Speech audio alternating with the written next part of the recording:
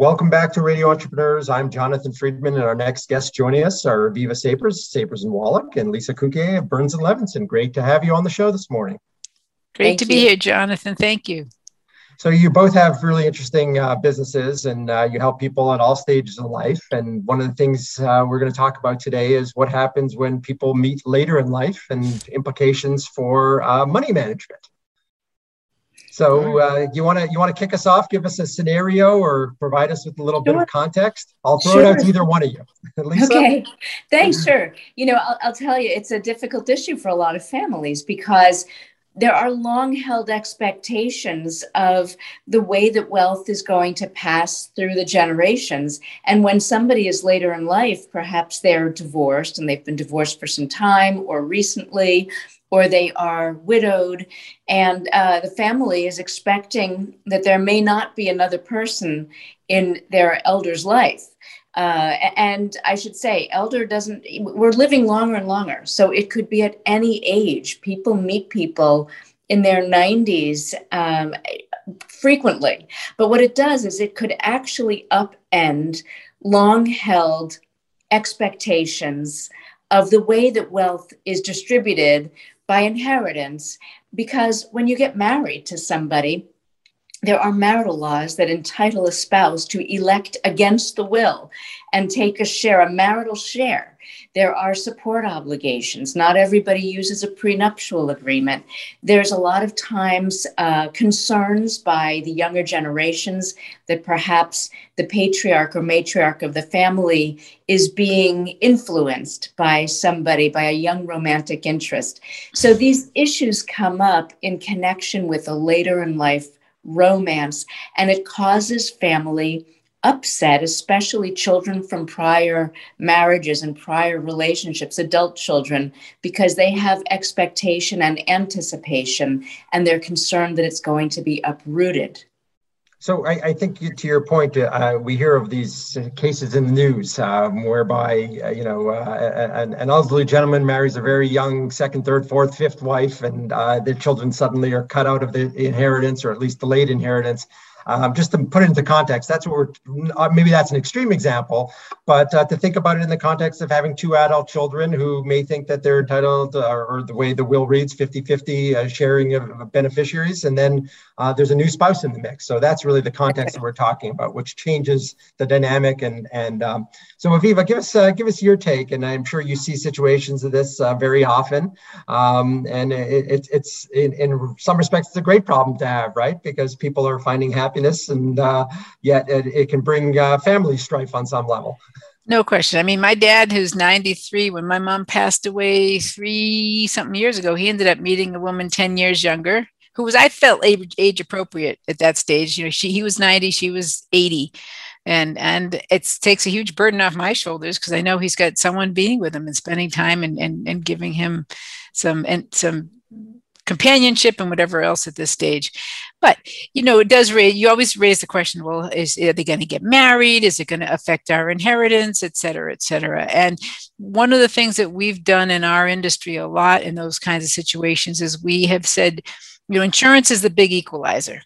If someone's worried about taking care of their new love interest or whomever, and they've already done planning, and therefore some of that's set in stone, but they want to take care of them, life insurance is a great way to make sure that that person gets something when they pass on, especially if it's a younger someone or other in their life, and or if there are from different marriages or different families, there are ways to make sure you are taking care of people you haven't already worked with Lisa to create trusts and other entities to take care of by buying an insurance policy to make sure that when you're gone, the death benefit or the proceeds go to that new family or the folks who hadn't been taken care of.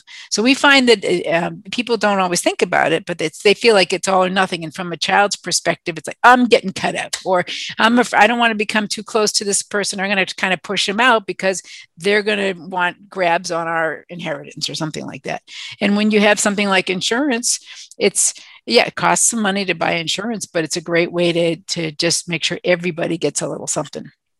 And to your point, I would imagine that insurance is a little more costly as people are a little older. But in terms of what it potentially saves you in the long run and the potential to mitigate estate Right. issues, it's Right. probably a pretty good investment. Sure. I mean, it is more costly when you're older, but if you have an inheritance that people are really that worried about and obtaining, you probably have enough to have some money go around to buy some insurance.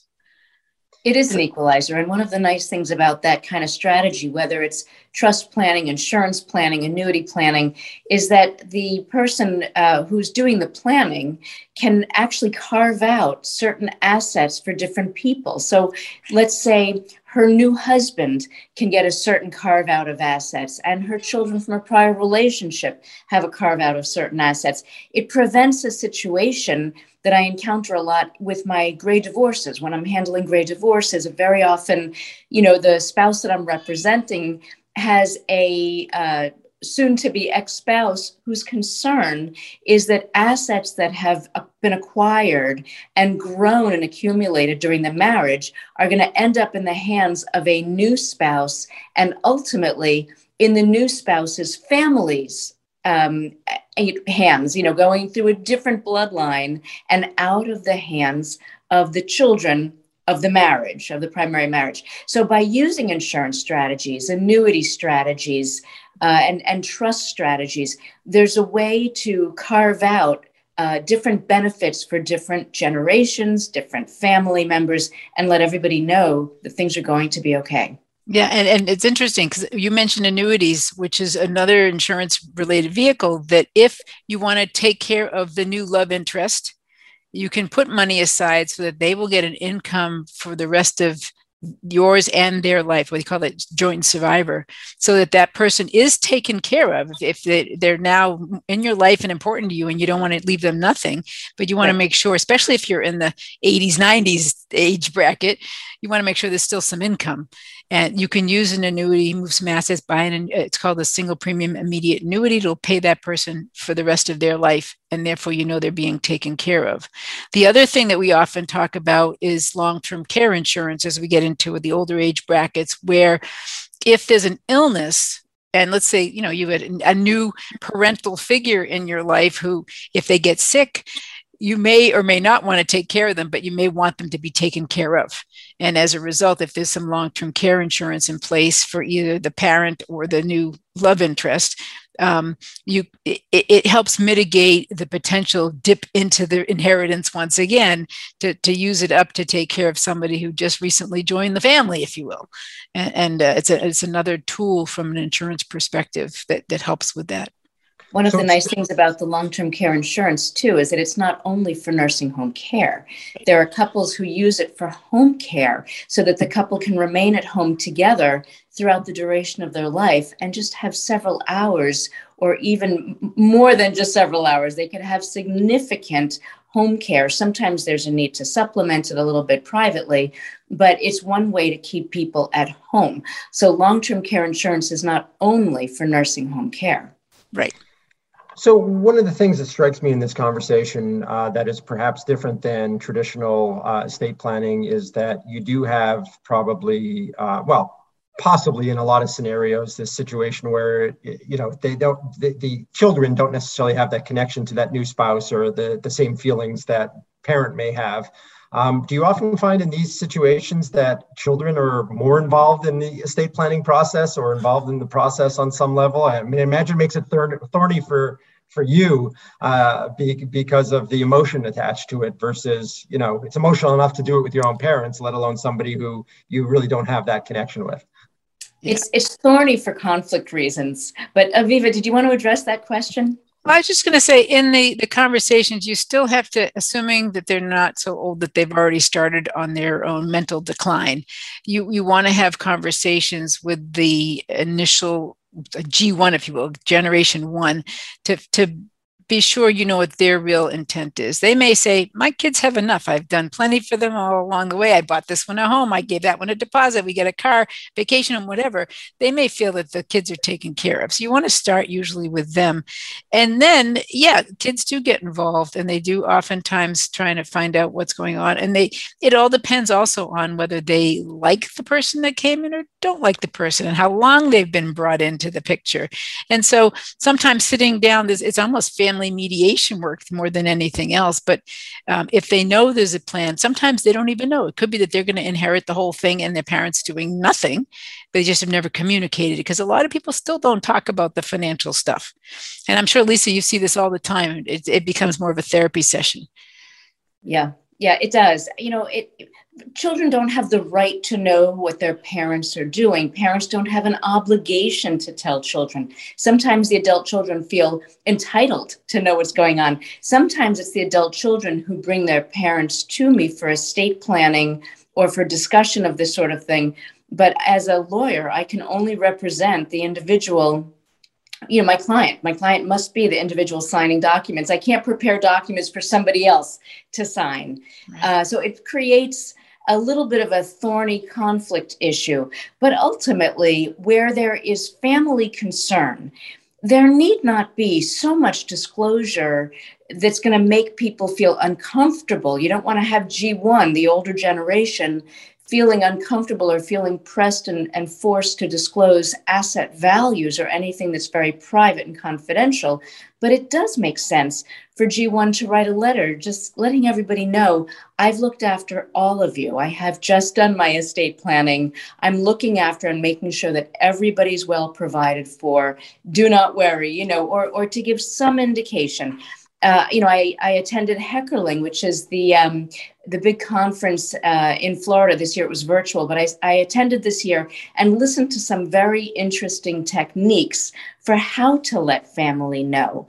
So if there's a concern that family might contest the estate, for example, on theory that the elder relative was lacking capacity, then in addition to writing a letter, there are some tools that can be used by lawyers that will prevent and ward off a fight so that you don't end up with a will contest, because part of what I do is estate litigation, and these difficult issues can turn into estate litigation if the planning that you're talking about, Aviva, is not done by the older generation early on. Yeah, I would say you're right. There's a lot of times where the second generation has approached me saying, I don't know if my parents have done any planning, and they have a fair amount of assets.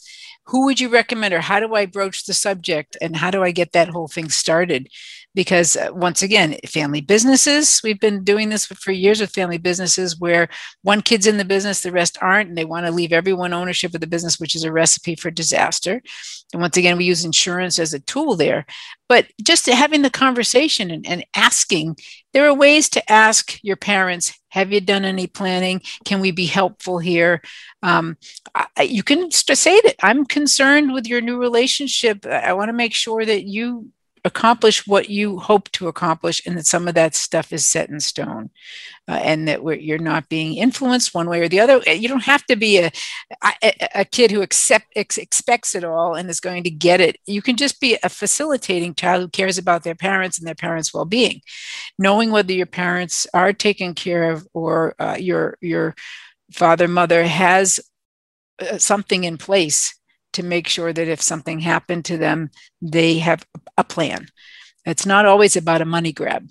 Sometimes it's just about being a caring kid. You're starting to see your parents start to fail a little, and doing what you can to help make sure that stuff is put in place for them.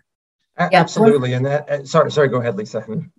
I was just going to say that one way to broach that very difficult but very critical conversation is not to talk about the assets that are going to be left, but to talk about durable power of attorney planning. Have you discussed with your partner, with your new spouse, your girlfriend, your boyfriend, whether who's going to make decisions in the event that you start to lack capacity? So that kind of conversation is a good way to lead into it. Another way to lead in is to say, if something happens to you, who do I contact? Where do I find your documents? So as opposed to saying what's in your will and what's for me, it's just it's a lead in. Right. But Jonathan, go right ahead. What I was going to say, like anything in life, communication and having those conversations well in advance of the actual episode, so to speak, is always advised.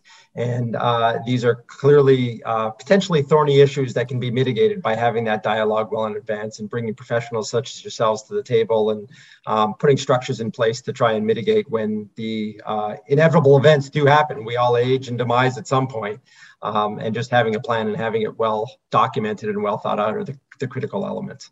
So it's been a pleasure really having both of you on, always to discuss these topics that probably many people encounter and nobody really, nobody wants to deal with it, right? Because it's not fun, but all that much more necessary. As anybody that's gone through it always says to me, and hopefully this doesn't get a ring at my doorbell, better to keep the money in the family than to give it to the government. So how to figure out how to keep your family protected and your loved ones protected is really the name of the game. Our guests have been Aviva Sapers, CEO of Sapers and Wallach, and Lisa Cukier, partner at Burns and Levinson. Aviva, if people want to get in touch with you and talk further about the issue, what's the best way for them to reach you? They can give me a call at 617-715-0125 or email me at sapers@sapers-wallach, that's with a K.com, CK. Wonderful. And Lisa, if people want to get in touch with you and talk further, what's the best way to reach out to you? Thanks. I can be reached by phone at 617-966-9582. And I can be reached by email at lcukier@burnslev.com. And that's spelled BURNSLEV.com. Wonderful advice, wonderful guidance. Great to have you both on together. And we'll be right back with another segment on Radio Entrepreneurs.